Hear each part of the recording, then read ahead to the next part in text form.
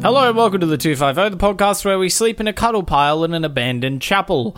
I'm Douglas, and with me as always is my co-host Jonathan. How are you, Jonathan? I'm great, Douglas. I'm sorry I fucked up the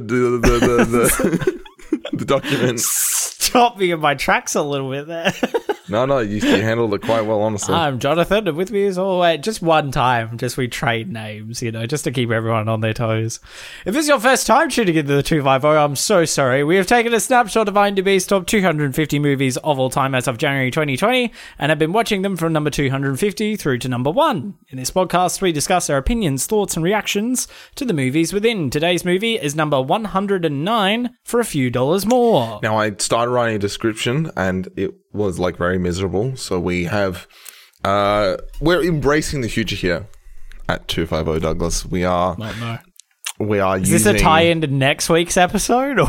We are using modern AI technology to write a summary. I haven't given this one to Douglas. I think it's all right. The film follows two bounty hunters who team up to track down a notorious outlaw. The bounty hunters, each with their own motivations for capturing the criminal, must navigate a dangerous journey through the Wild West, Douglas. Along the way, they face many obstacles and adversaries, culminating in a thrilling and action-packed showdown. Thank you, ChatGPT. Sponsored by Chat. No, we're not. For a few dollars more is directed by the one, the only Sergio Leone. It's also written by Sergio Leone. Fulvio Morsella, who is also known for My Name is Nobody and Duck Usaka. And Luciano Vincenzoni, who is known for Raw Deal and Seduced and Abandoned. That's one, the film is called Seduced and Abandoned. Not one film called Seduced, then another. The sequel, Abandoned. Abandoned. I'm so... Oh, Douglas, you have seen this film before. I have seen this film before. I didn't realise. I got Watched something them for out you. of order. Oh, did you, When I was a kid, yeah. When you were a kid, out yeah. of order. Yeah. I really need to get that. What am I wearing, Douglas? Oh, you're wearing a poncho. That's right. Clint Kowalski. It's me. It's me, the man with no name. The person with no name. Yeah, I was going to say the they, them with no name. This is completely by some good friends of mine got me a poncho. I'm just happened to be wearing it. And the whole time I was watching the movie, I was like, that could be me. Yeah, and you squint a lot as well, so it's perfect. Yeah, and I got a little... do we know why Clint Eastwood has a half open lip thing? Because he smokes a lot? I'm assuming, I was going to say, I'm assuming it's because he smokes all the time, but yeah, you really got that Klaus Kinski thing going on, so good job. I want to open with my thoughts on this film, Douglas, right at the beginning, at the front. The start even before the start of the film. We're familiar with Pixar, where we watch watch a lamp slay its mortal enemy and then realize that it has become the very one that it aimed to destroy. Yes. And there is the production company for a few dollars more is Tobis or Toby. Different Energy, where a rooster comes up and shits the eye out. Oh, I didn't even get to see that in my car. You didn't get that one? That's something else. I didn't see it. An interesting experience. Mine just starts. Wow, there you go. Besides that, I mean, this is... I just couldn't not mention it because it was so bizarre. If you listening did get that intro, I hope you felt just as befuddled as I did. Bewildered. Great beginning. I don't think it ties... Does it tie into anything in the movie plot-wise with the guy just on the horse? Oh, just vibing on it. Nah, I think it's just a tone setter. It's just to look cool? Because it looks cool. It looks great. Really love that.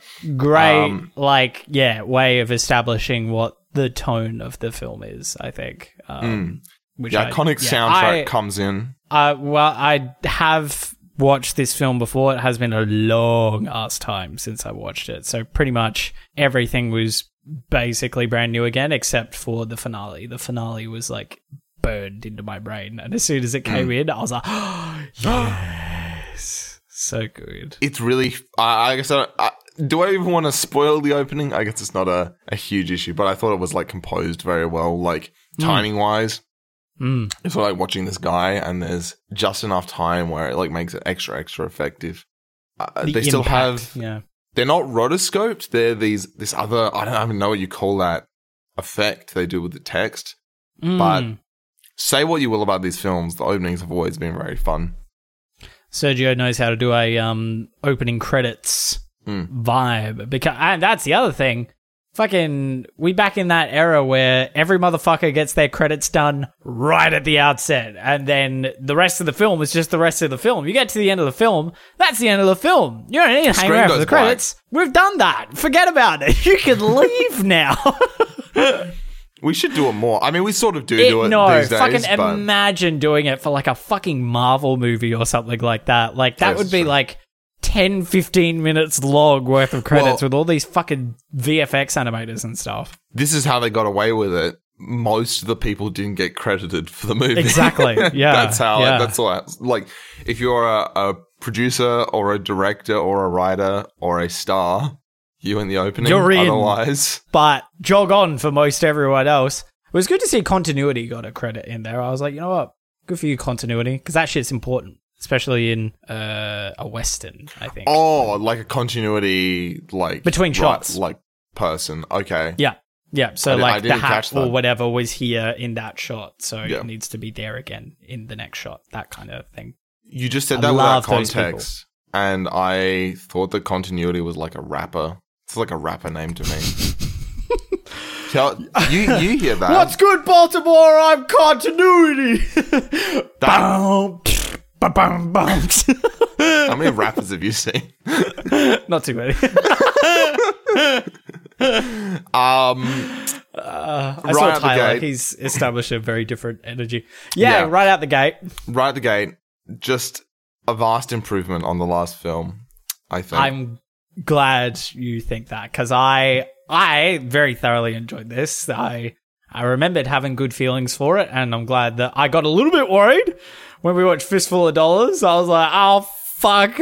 Is it actually not going to be good? Do I have my rose-colored glasses? Have I fucked myself? But, then as I start, the difference in style that Sergio takes for a few dollars more is immediate. Like, you recognize it straight away. You're like, oh, fuck. This is a completely different, like, not completely different. It's still, like, very fundamentally him. But there's so much more on offer here, I think. For just, if I were to quote a Jonathanism, right at the gate, starting out with my main man... Douglas, out of the gate. Come on. You said right at the gate, motherfucker. Don't... Oh, okay. Well, I meant right out the gate. I mean, out of the gate. Fuck. My main man, Cleef Van Boyf. What's it? Lee Van Cleef. I've been waiting for this motherfucker to show up in the list because I remember him being really sick, like as an actor. And purely in Westerns. And I was like, what the fuck is he? Who is this guy? And why do I know him? Because he's got such a defined face. Like, his features are undeniably him. And then when the film kind of establishes itself through the lens of his character, I was like, oh, he's here. This is the film. It's time.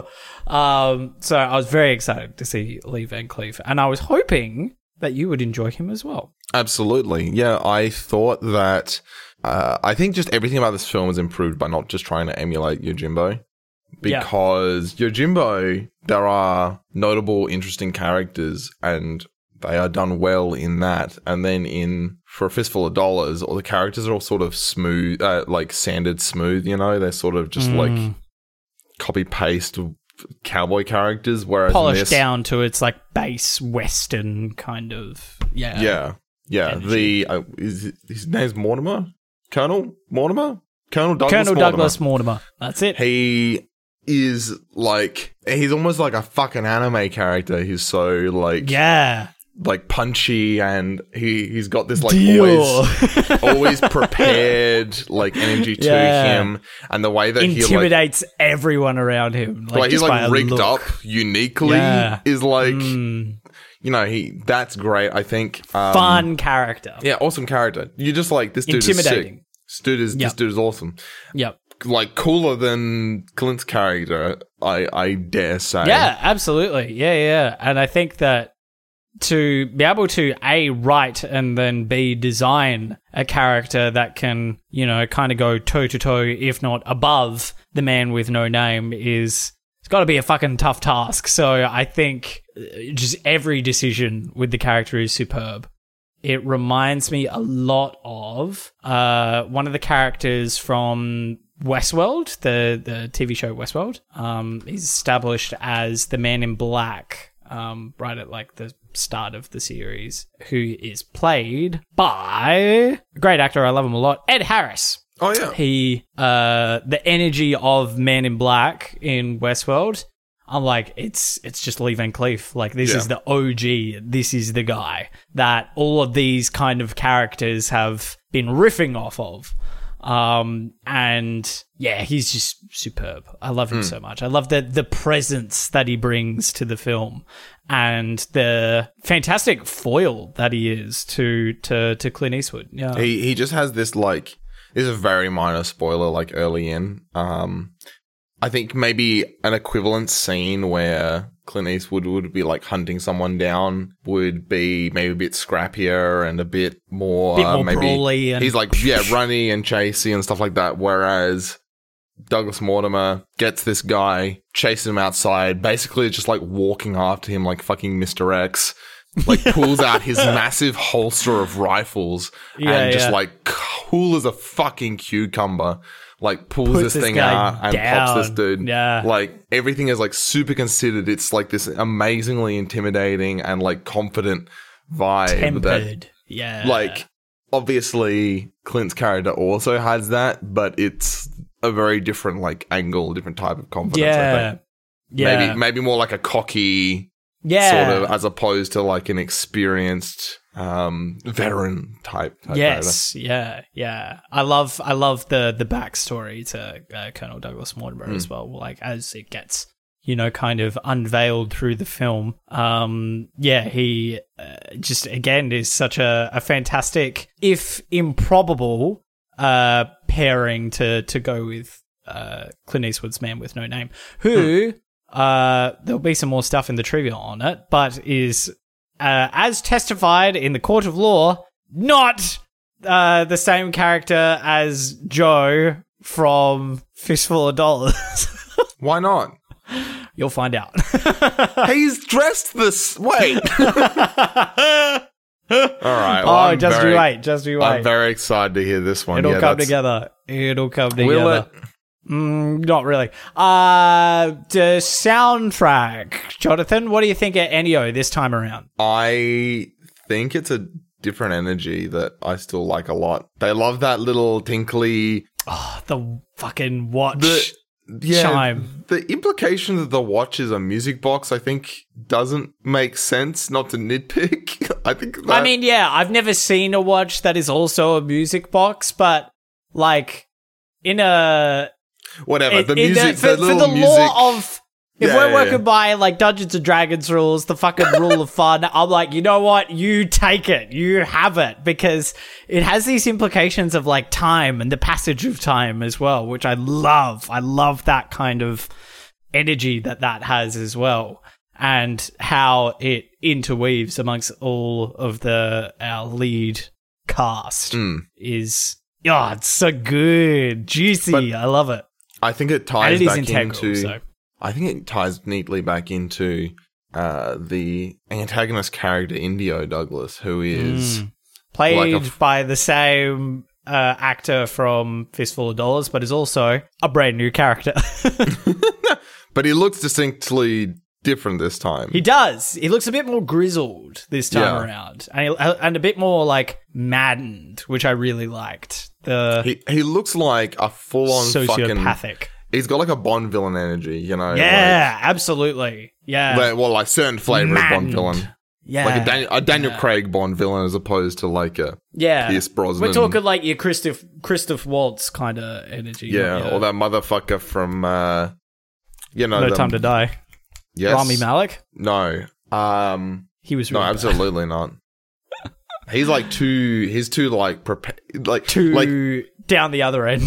The way that he's got like this gang and he just like almost never does anything himself. He just like orders dudes around. Just points the finger. Yeah. Like, what was the, I'm going to say third Daniel Craig film? Which was that? Skyfall. Fuck me. Skyfall. Okay. Who's yeah, had him before. We've had the actor. Oh yeah, we have. That character would go in No Country for Old Men. That character would go fucking toe to toe with like Lee Van Cleef. No fucking question. No. That character would just immediately obliterate him. Really? You reckon? No Country for Old Men. That dude is like cold as ice. A force of nature. That dude. True. Yeah. Javier Bardem. Thank you. Don't even give a fuck. Who plays Silver in Skyfall. Thank you. I don't give a fuck about the actor, although I do love the actor. He's great. The character of Silver is very like crazy but composed, you know, like a bit like damaged for want of a better term. Oh no, Douglas, am I a Joker fan? I'm the Joker, baby. Oh fuck, no. Just like so much more interesting as like a villain, and I think it was also something that A Fistful of Dollars was sort of missing. The big antagonist of that film just didn't feel intimidating in the same way that this dude does. Yeah, because he establishes himself, and the fact that the screenplay gives all of these characters the time to establish themselves and give them opportunities and situations to prove themselves in and to go, yep, I am a force to be reckoned with. Is so good because it makes the ending all the more so climactic because it's all of those forces who we've witnessed for the past like 2 and a bit hours all congregate together, and then it's this just the bravado of Ennio Morricone's soundtrack at the end fucking kills me. Very classic. I think the film largely actually does something a bit different to the sort of normal Western playbook until it is like absolutely necessary, and you're like, yeah, shootout time, baby. We're making this. We're going serious. I was just skimming my notes, and this did remind me of something we can talk about before spoilers, and I think it also says a lot about how much more enjoyable I thought this film was. This film still has abysmal dubbing. Like, oh yes. ADR is still, yeah. And they also still have the issue where they keep making adults do the children's voices.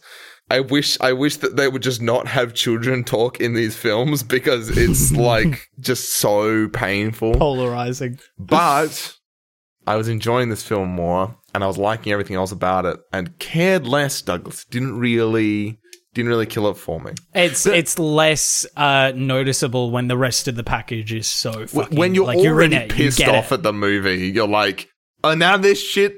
Yeah. What's this kid doing? Whereas you're like, if you're enjoying it more, you're like, oh, it's okay. Cherry on top of the shit cake, yeah. I just like... The thing I really liked about this one was it was more colourful. All the characters seemed like unique people. They didn't all sort of blend together. And I think in something like Yojimbo, especially with it being in black and white, you can have a bunch of faceless bandits and like a couple of key characters, and that's fine. But there's things like the two people at the inn, like the redheaded lady and then like the short like innkeeper guy. Yeah. Fun, unique characters. They don't really do anything, but that's A-okay. There's like the guy who does the telegraph, the who gets like tied up, you know.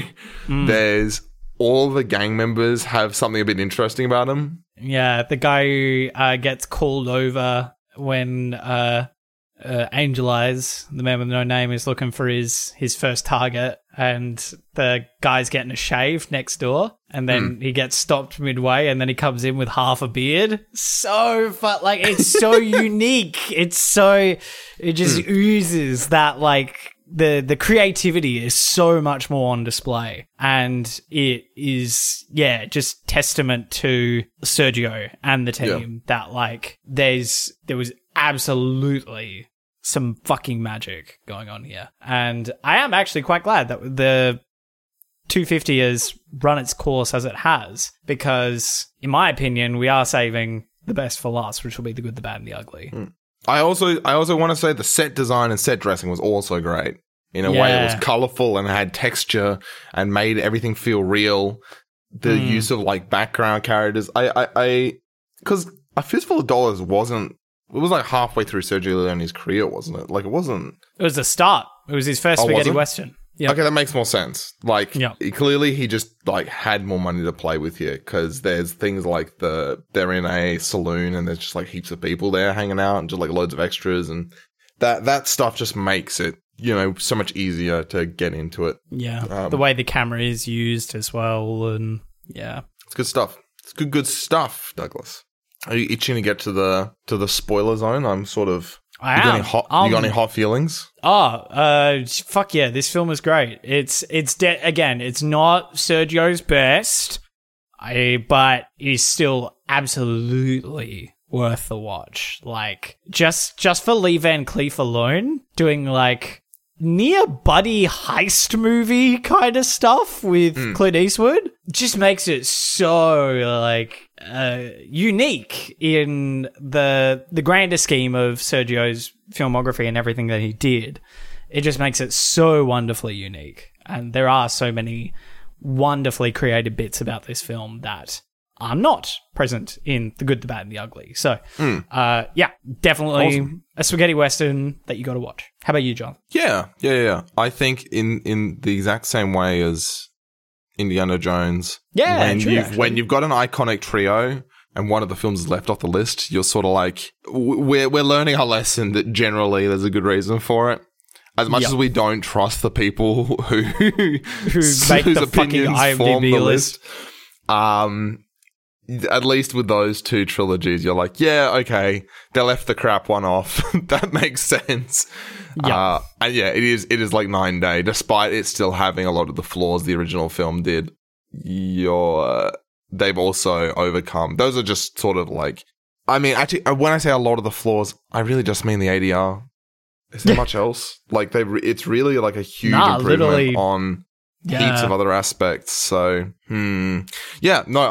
hugely recommend this one. Very fun time. Screenplay is great. Like it's such a good screenplay. There's so many like oddly comical moments in this film as well, which was very refreshing to have as well. We're getting all these kind of like buddy films going on in the 250 inadvertently. I've been saying it for like probably the entirety of the podcast, but we should make our next bonus Nice Guys, if there's nothing else immediately present that we need to watch. We'll make if you want us to watch something, we have an open slot, and it would be really funny if we shot Douglas down again. So send us an email 250pod@gmail.com. Have I watched Babylon yet? No. Been saying I'm going to watch that film for like 2 months. Wait, it's mail@250.com. Oh no. What did you say? I said the Gmail account. They're now a deep dark secret that we don't have an email host. I'll beep it. Don't worry about it. No one will know. You say Gmail and it'll just be like email. It actually doesn't matter. But no, yeah, that sounds cool. There's a reason the buddy cop, two similar but opposing protagonist characters formula works, and it lets you like concentrate down positive conflict, to its thickest, syrupiest form. Wow. Yeah. How do you like those? Put that in your Letterboxd review. Yeah, put that in your pipe and smoke it. Anyway, wow, actually fucking relevant. Good job. Do we have any good Do we have any content warnings? Sorry. Gun violence. It's good. Like for a film like this, there's like a lovely distinct lack of like of like violence against women or like misogyny or there's not really any of that. Like a lot of the women in this film are just kind of vibing. Like they're just hanging out and they're just like, dang, it definitely doesn't pass the Bechdel test. I'll say that. But the innkeeper's wife is definitely over. Yeah. She's definitely like a joke character, but whatever. Swooning over Angel Eyes, yeah. There is that lady in the bathtub when he's chasing that one. Oh, yeah. That's like not anything worse than normal. That's like situation normal. Yeah. Like low level Western misogyny. Yeah. No, I don't think that's gonna like ruin your experience. Yeah, actually pretty safe, which is nice. I guess that's it. Let's cool. Have a little spoiler noise. And we're now in the spoiler zone, Douglas. I don't know what it's going to be. I get to find out in 5 days' time. That's right. We are atrociously behind schedule. Outed yourself. No, I outed you. One of us. No, stop. One of us watched this episode, watched the movie in time to record. Oh my god! And the other one, we almost didn't record tonight. This throwing me under the bus. I was like, I might get away with recording this episode without. No, you spiteful little motherfucker! You just had to put me on blast in front of the goddamn audience, did you? That's fine. Just the finale, man. Like, it's just the fucking... What's the line that he says? He's like, nice try, old man. Try this. Now we start. And then Ennio just goes... And I'm like, yeah! It's westerns. It's spaghetti westerns. It's movies. It's the movies. If you're watching that and you tell me that you're fucking, you don't have like any form of like serotonin pumping through you, you're dead inside. There's nothing going on. It's very careless of you, old man Douglas. Very careless. That's and it is quite delicious, slick. delicious, yes. So good. And like the intro to it as well, him shooting the gun out of his hand, and then he's like, "When the music stops, pick up your gun and fire." And like, you know, he's like, he's dead, he's fucked. And then Clint comes out with the fucking repeater, and he's got one too. Some Pirates of the Caribbean shit, man.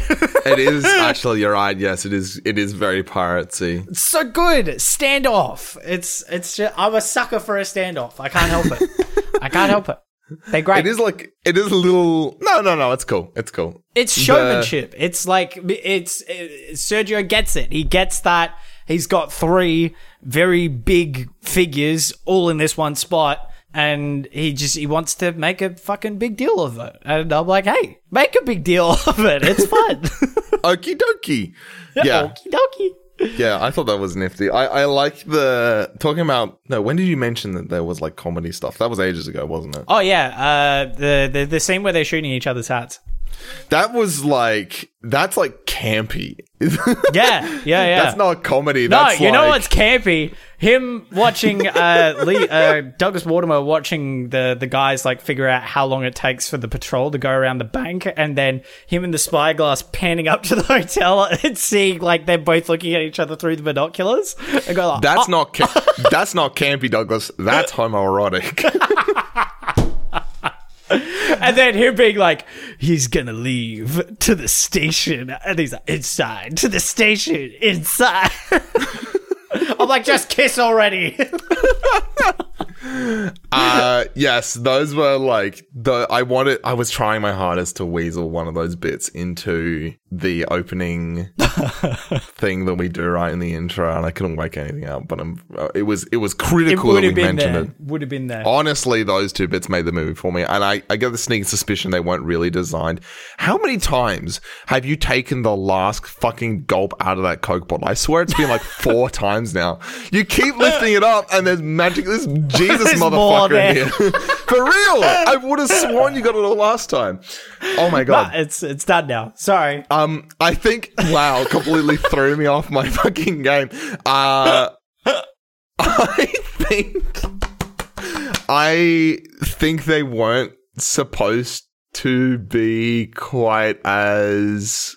I think the shooting the hat thing is also like establishing like there's like limitations to Clint Eastwood's character's like shooting ability. Like, very clearly the Colonel is going like, he's like walking along until he like reaches the range where he can't like accurately keep hitting. Shoot him, yeah. It's like, that's the kind of thing where you can see that he's like patient. He's been doing this forever. Calculated. Yeah. Exactly. And calculating.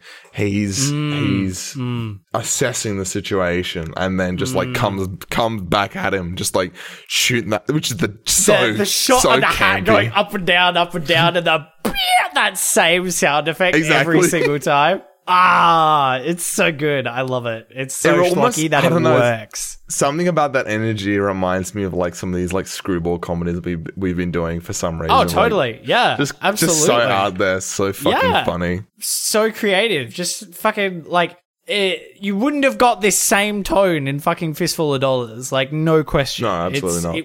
It did not exist. So to have it in this, to see Sergio kind of have a sense of humility almost, and just be like, this is kind of goofy. These two fuckheads. It's very refreshing. Yeah, I love it's quite thin, but the sort of like heist element of it, like this film has so many different flavors to it as it kind of goes through, and it's got this like high stakes. Like, I think in a film that is more sort of heisty, like this fits into the same mold, that last bit where it's like a standoff, like Heat has a similar energy almost, and it works great there. I wonder if that is like some kind of, because there's like the sort of formulaic story structures, like the hero's journey, like this isn't that. But I do wonder if there is some, someone's like formalized a story structure for the cowboy heist film. I don't know. Western, yeah. But I feel like it's not a Western or a heist film or anything in particular. I think it's just like, maybe it's like the buddy cop film, or something like that, or like the dueling forces or something like that. It's got to be. This can't be something that's isolation. Like, this has to be known to some degree, surely. The formula that is used time and time again, and it more often than not works. Yeah. I don't know. I don't know about you, but I really thought that Lee Van Cleef, because it's been ages since I watched this, with the way the film establishes him right at the get-go, I thought Lee Van Cleef was the villain. And I was like, oh, what a saucy villain. He plays a lot of villains, and he also almost has that, like, above the law, like above society with him, like getting off the train in the beginning. Judge, jury, and executioner kind of energy. The like, is there a story reason why he's like dressed like a reverend and is reading the Bible in the beginning? I think he's just undercover. Yeah. He's I don't know. Hiding. Feels like it wasn't that effective, but good for him, I guess. Holding the Bible right up in front of his face. It was cool. Yeah. Just the whole time, just like completely. Yeah. 3.5 hours worth of a train ride. It's the kind of thing that does not handle nice, deep, when you strip look. The sense of disbelief. Yes. It is not. It is not designed for that, but that's okay. No, exactly. Fuck it. These guys are having a hat shooting contest, Jonathan. Yeah. This man from fucking 100 meters away shoots this guy's hat and off his head, and then continues to bounce it around in the air with like the remaining 5 shots in his revolver. And you're talking to me about realism? No, I was not expecting that from this, so I'm not. It's not even really a complaint. It's just kind of funny. But yeah, I don't know. The film painted him as a villain for me in those initial moments, because he's calculated. In the similar energy that Javier Bardem's character is in No Country for Old Men. It's just that, like, fucking nothing is going to stop this guy. Like, If you are on his list, you are fucking dead. Yeah, this is like the like calculating versus like force of nature is like a sort of different character trope, I guess, because this force of nature thing is just like he is intrinsically. It's more like what a Clint Eastwood's thing, like Clint Eastwood's character, where he's just like has quite a small set of tools, but always makes it work, and the level of confidence is what separates a protagonist from an antagonist. Like this unfeeling coldness is like sort of what you get from Indio, but this preparedness, I don't know. We're really fluffing on about this guy, but he was like such a show stealer. Absolutely. Both him and the, like honestly, like that is what I'm going to remember about this film is those two characters, and Clint Eastwood's performance was like, Clint's just doing Clint again, which is like, it's neither good nor bad. It's just him. Yeah, I agree. The most memorable things are definitely going to be, the Colonel and Indio. Indio is, I just, again, using the watch thing as like a formulaic device and then establishing him with his gang and fucking him getting revenge at the guy that put him in jail the first time and like, killing off like his wife and fucking kid and then being like, yo, now duel me. Yeah, like he's vicious, brutal, which it establishes him so well. And then post that scene as well, the moment of vulnerability where he's like, fucking give me a cigarette, like I need a cigarette, like, and he's like slumped in the chair and he's fucking, I need a cigarette right now. Just that level of nuance is again something that you wouldn't get in Fistful of Dollars. The antagonist in Fistful of Dollars is much more just like, I'm bad. Wah! Look at my gang of bad guys. Wah! And then like the other side of the other gang as well were also, we are bad. And then Clint's just like, well, fuck you 24/7. There's so much more psychologically at play with these characters, which I really enjoyed. Yeah. Anyway, I'm out of things to say. I got nothing else. I was weird. I was just sort of enjoying it, which... Yeah, absolutely. That's what it's for, baby. I feel like this is going to keep happening. Like, we're going to have less and less to say about these films because we're just like, man, that was... As really, the 250 gets on, we just get to like 20 minutes. That was really well made. Anyway. Moving on. Moving on. Yo ho ho. Well, it gets to a point where it's like, what can we say about these films that hasn't already fucking been said, honestly, because they are so... they are the greatest films of all time, lauded by the general populace.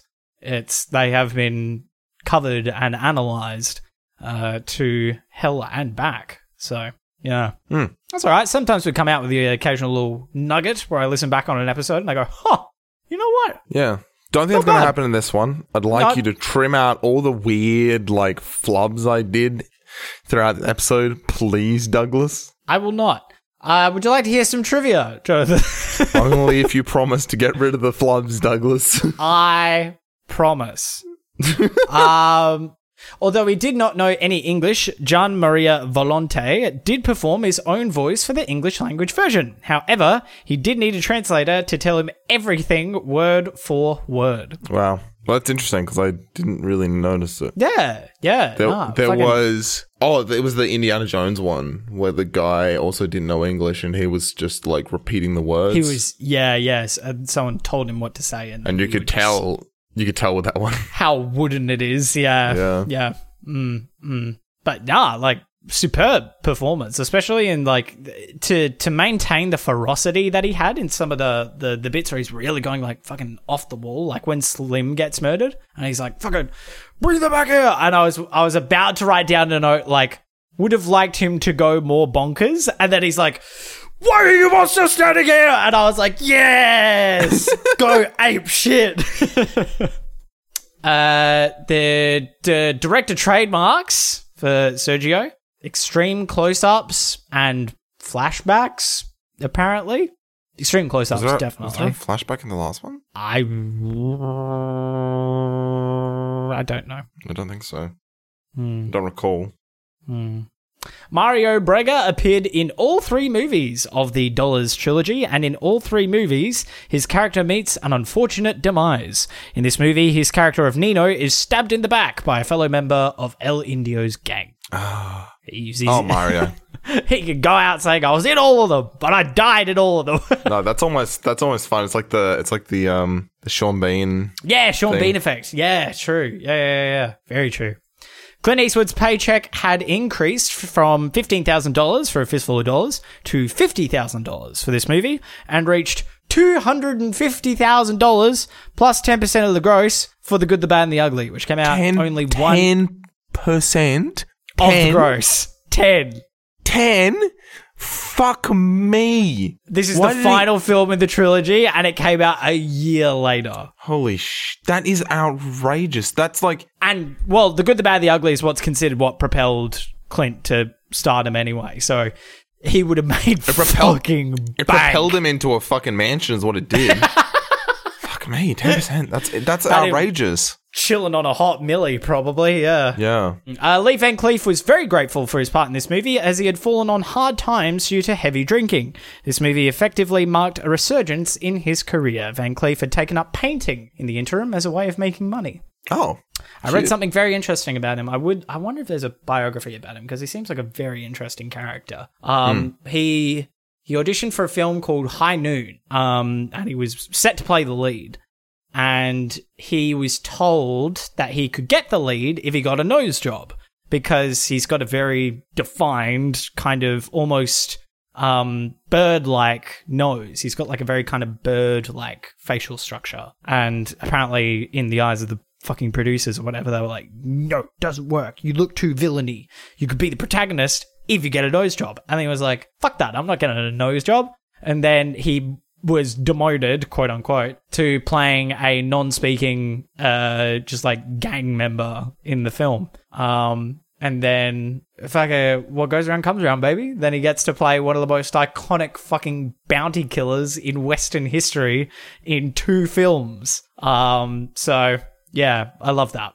Take that, nose job wonders. Nose job whack-offs. The man with no name calls himself Monco in this movie. Monco is Spanish for lame of one hand, one-handed, or one-armed, which is pretty appropriate considering his habit of fighting, drinking, etc. with his left hand only. His right hand always remains on his gun underneath the trademark poncho. Oh, I didn't even notice that.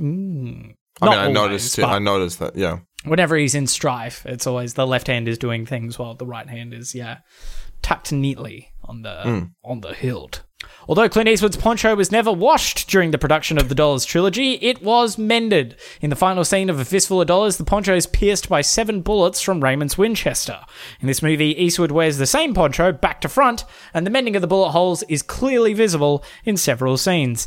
The mended area, originally on the left breast, is now worn over the right shoulder blade. And you're telling me this is not the same character? Yeah, sorry, I need to find that trivia bit. You need to jump on that one right now because it's making no sense to me. Monco is officially not the same character as Joe in A Fistful of Dollars. This was the finding of an Italian court that adjudicated the lawsuit brought by Jolly Films, producer of A Fistful of Dollars. After the release of that movie, writer and director Sergio Leone had a falling out with the producers and made this movie with a different producer, Alberto Grimaldi. Jolly Films sued, claiming ownership of the Joe character, but lost when the court decided that the Western gunfighter's persona, characterized by the costume and mannerisms, belonged to the public domain's folklore. That's cool. Okay, and then you just give it a different name. You're just like, it's based on this, publicly kind of mythological kind of character that's been created. That Sergio Leone created. And Sergio going, it's like, well, I had to make my character part of the public fucking domain. Public domain, yeah, exactly. But I didn't get sued and my pants off, so. Fuck. Writer and director Sergio Leone broke many 1960s Hollywood rules with this movie, although he did not know any of them at the time. Amongst them, showing the shooter and the victim in the same shot, a horse being gunned down, and marijuana use. When was there marijuana use? I'm assuming the doobie that Who's He What's It is smoking when he's freaking the fuck out. Oh. Is Mary Jane, because he looks pretty fucking blazed after he hits it. It was pretty zonked out. Okay, fair enough. Almost got a good eye full of boob as well, as mentioned in the content warning. That's pretty much it. Yeah. There's a whole bunch more on the IMDb trivia page, but I get the sneaking suspicion that dearest Jonathan here just wants to get the fuck out. Let's get the fuck out of Dodge. I love hanging out with you, Douglas, and doing the podcast. I love podcasts. I hate movies. And on that note, if you love podcasts, we do one of them actually. Tolerate movies. We put new episodes of the podcast out every week, Douglas. Did you know that? Did you know that? No, I did not. Is that why we were late for this one? What are you talking about? We're always on time. A wizard arrives exactly when he's meant to be. We put new episodes out every week. Tuesday midnight Australian Eastern Standard Time if Douglas gets it in on time, which comes out to Monday afternoons in Europe and Monday. How do you... I don't have We've been doing this for like 3.5 years. I've got you full screen. Okay. Oh, that's nice. You get my... I'm trying my hardest not to get distracted. Monday mornings in Europe and Monday afternoons in America. Douglas, where can people go if they want more info on the podcast? Yeah, if you want more info on the podcast, you can go to www.250.com. That's 250, TWOFIVEOH.com. It's the main hub for everything 250. If you want to recommend the podcast to someone, don't know why you do that. You can send them to 250.com. There's a whole bunch of posters of all the films that we've been watching so far from IMDb's top 250 films of all time as of January 2020 on the homepage there. If you click on one that you like, it'll pull up the episode relevant to whichever film that it is you clicked to listen to it on Spotify. Websites! Which sorry, I was being sarcastic. I didn't hear what you said. The last bit. Where do you need a Spotify subscription to be able to listen to it on the website? Do we know? I think you Is that confirmed? Know. I don't think you do. Wait. I think I did it on Edge. You did test it, and I couldn't remember the verdict on it. But anyway, I did it. But I was listening to one. I jumped on to check one today, and it did work. Okay, maybe. Wait a minute. Wait. TBA. No. Have we been fucking copyright claimed or something? No. Oh no! Wait. Now you can. And it's working. But the website is fully functional, baby. Hey man, this part is not me. This is me pulling this is an API call. This is an iframe coming from fucking Spotify.com. You can listen to it there, or you can listen to it on your player of choice. The latter is probably easier, but if you want to sit at your computer and look at a static image and a description while listening to the podcast, fucking don't let me stop you. Be our guest. You just need to be logged in to Spotify, and then it will work on your browser. And then the rest will be magic. But I think it might also work if you're not. Maybe. Sounds confident. You can also listen to us on Apple Podcasts. If you do end up listening to us on Apple Podcasts and you enjoy this episode, please drop us a review. We're still getting absolutely smashed over on Apple Podcasts. We don't know why. We've probably upset someone, and they've told their friends, and now we're the bad gang. Jonathan and I, Jonathan's Indio, and I'm Slim, and okay, all right. we're the bad boys. And there's also a link to check us out on Instagram, which is where you can keep track of whatever it is coming up on the 250. There's weekly little teasers of the upcoming episode. And it's just you can also slip into the DMs on Instagram if you want. There's a little message button. We like a good message every now and then. And you can also reach out to us via email if you want to be more fancy about it, which is mail@250.com. That's 250.com, not Gmail. It's 250.com. They both work, okay? Look, they both, they both work. Don't stress too hard. Forget about it. Douglas and I both use Letterboxd, which is a movie tracking and reviewing website we're great big fans of. My account on Letterboxd is Upa, that is UUUPAH, and Douglas. My account is Ienzo Knight, IENZOKNIGHT, Ienzo Knight. You can look up Upa, Ienzo Knight, or 250 in the Letterboxd search engine, and you'll find us. We do written reviews of all the films that we talk about here on the 250. So as anything else that we watch in our spare time, I have watched, but I didn't catalogue it, the new Chris Rock Netflix stand-up special. That was, I think, live streamed on Netflix or something. I'm still not entirely sure on what the public. Anyway, it was wholly average. Like there were some things where I was like, Chris, you are digging yourself a hole, baby. You are going under. But then there were other things where like he spent like a good like 10 or 15 minutes just doing like this whole set about how proud he is of his daughter. And it was just nice, really fucking nice. Like just not even like him talking about his daughter, but like just the general commentary of like the status quo or the quality of life that he's been able to provide for his family and stuff. Like that shit's really cool. Like to hear that that's what Chris is doing with his financials is, yeah, I respect that a lot. So to look after your family and do all that shit. Good stuff. Some other shit he says in that special. Bit fucked up. But, okay.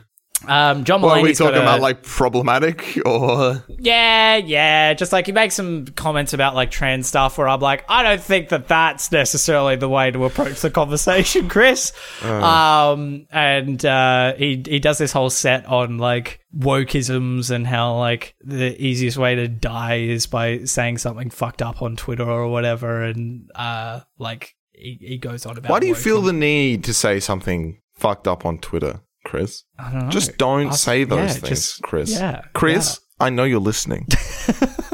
It's easy. I've never been cancelled because I've never said anything fucked up on Twitter. On Twitter, exactly. Don't. Ooh, I know that you were just like mirroring, but the way that you said on Twitter makes it sound like I just spew slurs when we get off the fucking recording. Oh, no. This is not a bit. Jonathan's Twitter, crystal clean. Probably some porn, but... No, that's not what I was asking. No. You are digging... you are digging a hole for me. So, wrong Twitter. There's art on one of the Twitters. I forget which one it is. There is multiple.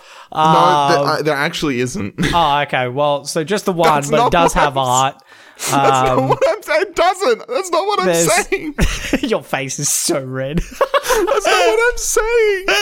You look like you're about to cry. Wow. Oh my God. You're getting bullied over your Twitter right now. This sucks. The Twitter's not even the problem. There's a John Mulaney special that I also need to watch, and it's on my watch list. That's like his latest one after coming out of rehab, which like that makes me really interested to just hear about him talking about that whole subject. So I'll probably check that out next. It is such a fucking minefield with like comedians, especially now that they've all decided that they have to be fucking involved in like those discussions. Yeah. You can have horrible opinions in private, but don't make them part of your fucking comedy set. Yeah. Like, and that's the other thing. If you got good opinions and you don't make them part of your comedy set, also works. That doesn't need to be funny. What we're joking about. Guy Montgomery. It's literally it. I know that Guy Montgomery, because I've listened to a lot of his stuff, does have really good opinions about a lot of stuff, but he fucking doesn't bring it into his comedy, and it's just like nice. Yeah. I'm just like... And if he does, he presents it in a very, like, in his way, which is actually, like, still entertaining and not like, oh, you insufferable prick. The amount of times Chris Rock would repeat a sentence, like, 3 times in his set, I was like, oh, man, get to the fucking punchline, please. You're killing me here. I think I have mentioned Guy Montgomery's long-running bit that he does recently where he'll say something that is not problematic, but sounds like it could be problematic, and then goes, you can't say anymore. You can't say anything anymore. And then just like completely keeps going. And it's not even something ridiculous. It's like his bit about like the Bechdel test, like that. Anyway, still love that guy. But it's anyway, wow, we really run away with it here, Douglas. As we do. I didn't watch anything. I have been watching an anime called Skip and Loafer, which is just nice. It's just a nice show about people getting along, which is cool.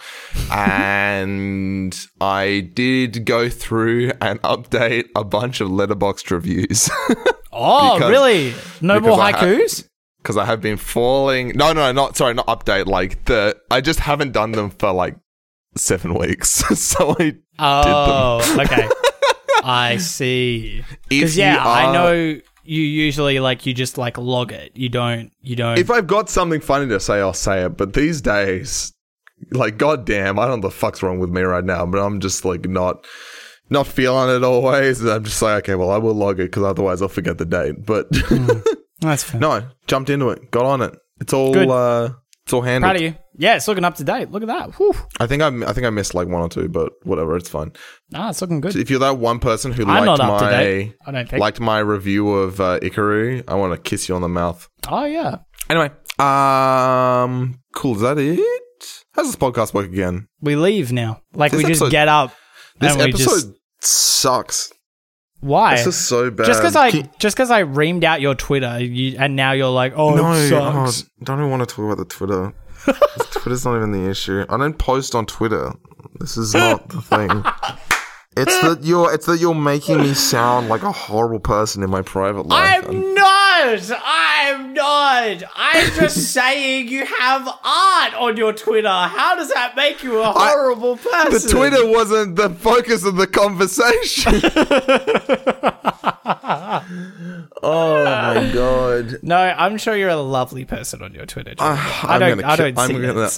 going to kill you. I'm going to. I've lived a good life. Beat the stuffing out of you. Anyway, see you next week. It's Fritz Lang. First Fritz Lang. Has he done other films that are on the list? Yeah. Oh, dope. Strap in.